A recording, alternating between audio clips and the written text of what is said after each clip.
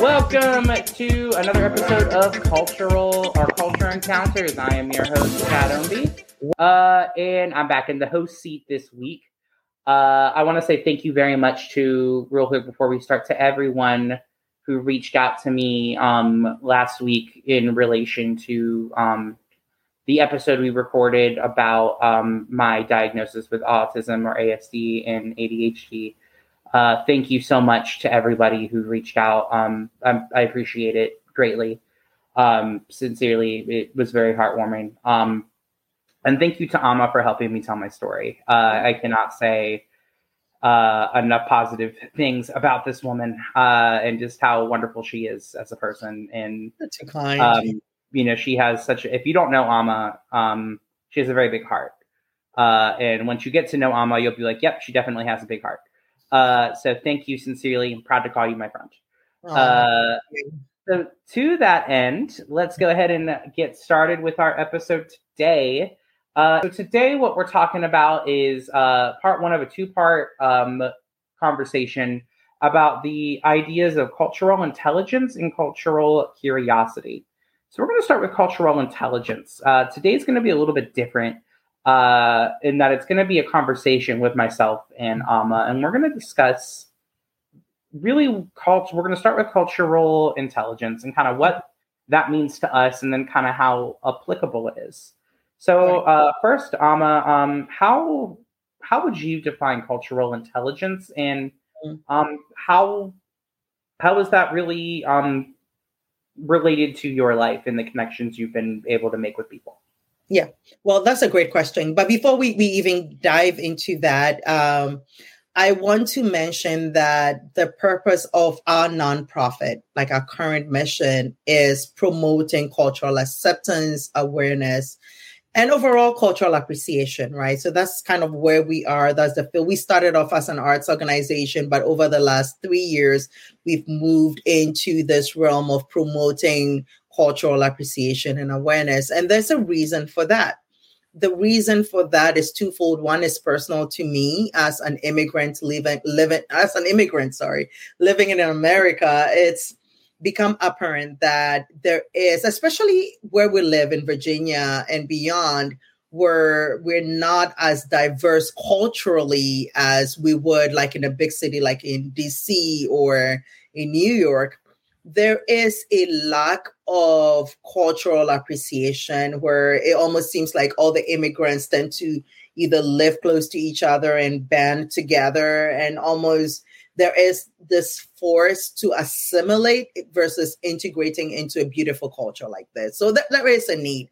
And so anyway, I'm going to use that as the basis for which I define what I think cultural intelligence is. I think the cultural intelligence in its simplistic form, and I've been reading around too, and I have my own definitions, but from, just my understanding of it, cultural intelligence, pretty much, it's one's ability to relate to someone from another culture, right? And so even within the United States, you do have subcultures. And so for one to be able to go across their culture and relate tangibly or effectively with someone in another culture is what we call cultural intelligence. And it's kind of derived from the roots of emotional intelligence, right? Where emotional intelligence is dealing more with your ability to understand your own emotions and respond appropriately to your own emotions, and also understanding that of someone else and responding to that. It kind of has that same connotation when you bring it into the cultural sense, where you are understanding your own culture and how your culture influences the way you act, the way you think, the way you live. It also influences your biases, right? And being able to put those aside and going across and relating to someone else from another culture. So I know what I said is a lot, but in its right. Simple form, cultural intelligence is the ability to relate to someone from another culture. So now, that's pretty much what it is. My question for you is what I've been pondering about this is the word intelligence is such a, in general, such a a loaded word, with so many different interpretations of what that means. Mm-hmm. So my question for you is, are some people predisposed to being naturally better at cultural intelligence, or is it something where it can be taught? It can be, learned based on, your life experiences. Because, like, for example, as a teacher, we don't expect students to know long division until we teach it to them. But, that also, yes, you need to have the ability to, like, be exposed to different cultures. But at the same time, some people, based on, not neurodivergence or whatever, may have different abilities when it comes to different types of intelligences, like you said. Mm-hmm. So do you think people, certain individuals are more, not susceptible, but are more capable of possessing a cultural intelligence? Or do you think that it's kind of like a blank slate, and then all we need is just, open dialogue? Well, it's both. I think some people are just naturally good at it, right? There's some people who are just born, and it has to do with your personality as well. So if you are more extroverted, your ability to relate across, right? To relate with someone, it's definitely easier versus when you're introverted. So I think that some people are naturally inclined to be more culturally intelligent, but that does not mean that we cannot learn to become culturally intelligent. Exactly. I think there's an ability to do that. And you can do that in so many ways. I'm just going to jump ahead and say that there are things you can do to help you become more culturally intelligent. The first thing I think we all have to do is start paying attention to our own biases, right? So let's say that you were walking down the street and you met someone who it's maybe from the Middle East, or maybe one of the Middle Eastern countries, who is Muslim, who has the cover on, and almost like you, because of how the media has portrayed Islam and stuff like that, some people just tend not to even want to engage people like that, right? That's just an example. What I'm saying is our own biases can stop us from reaching across.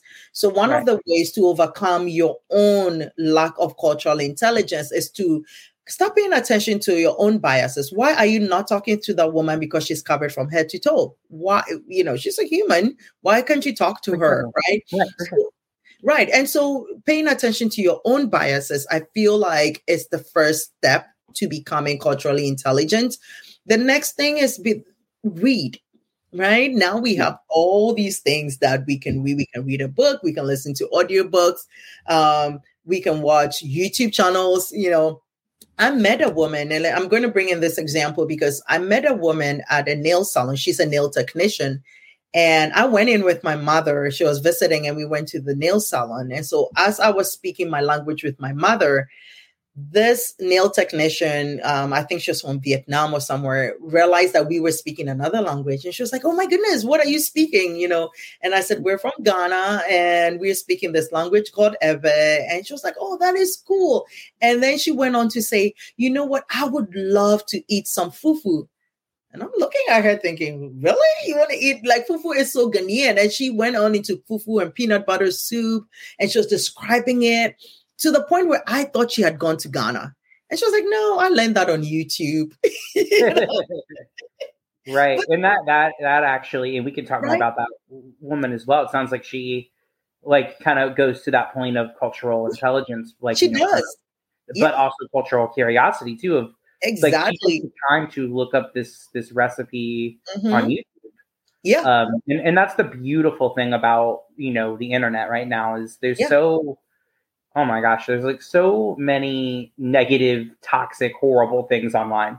But there's also, has made the world so much smaller that you have so much, like, access to different cultures and different customs and different food and different, there's so many different things, and there's so much information at your fingertips, which, as we know, is a double-edged sword. But I think the positive, like you said, is, you can learn about all of these things. You can learn about, different cultures and everything. So I think I wonder about that too with the cultural intelligence. There's implicit bias, but that implicit bias comes from somewhere. So whether it is society, society will perpetuate a lot of negativity, in the world, about, placing a label of an other on somebody. Exactly. And another thing is also familiar relationships as well. You would love for every single person in your life to be, an amazing human being, but the fact is, a lot of people are raised with implicit biases or whatever. I think that when you get to know someone, it answers a lot of your own questions, and it also addresses your own biases as well. Right. And I think that's the struggle. The struggle is that we don't make time, especially in this day and age of technology, to get to know who you're in the room with. Right. There's been times when even on a daily basis, I'm in a room and I'm thinking to myself, my goodness, like I'm in a room filled with all Americans and then maybe me, right? And I'm thinking, this is such an opportunity for us, not just for them to know who I am, but for me to know them as well. But we're all busy either on our phones or talking about something that is not beneficial in that moment, right? We've been to restaurants. So my family and I enjoy going to ethnic restaurants. That's like a big thing. Like we travel and we're looking for every ethnic restaurant we can go to because it gives us, I think we do that for two reasons. One is a selfish reason because we find that with ethnic foods remind us of our own food. So that is why we kind of gear towards ethnic foods when we travel.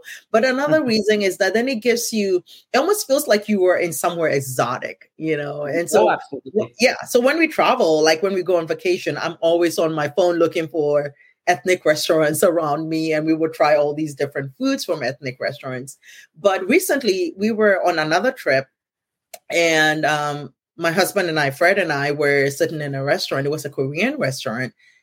And we walked in, and it dawned on me that in that moment, in that Korean restaurant, we were actually in Korea, right? Because once you walk into the space, the decor, the food, the people, it's a representation of Korea. I'm not sure which part of Korea, but it's Korean, right?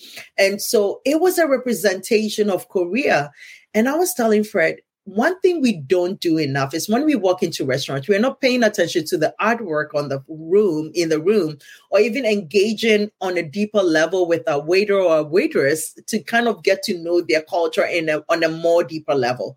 Because we are spending about 15 to 20 minutes on the average with this waiter or waitress who is coming to see if you need, what do you want to order? If everything is going well, they're just kind of checking on you, right? And we miss out on that opportunity to get to know these people. And I said, they are a representation of their country. Once you go into that restaurant, you are in that country. You have a piece of that country with you. So I feel like when I go to ethnic restaurants, I soak it all in. I listen to the music. I'm looking at the art on the wall. I'm talking to the people. I just want to take it all in because it is a representation of that country. It's almost like going into the country without traveling to the country. Right. Absolutely. Yeah. So I think that leads us into what is cultural curiosity, right? Curiosity. Yeah. So in my research, I found for cultural curiosity is exactly what it sounds like. Absolutely. So cultural curiosity is just, according to one source, is just the desire to learn and understand more about people whose cultural backgrounds, experiences, and perspectives are different from your own. Exactly. And I think that is really, really cool to,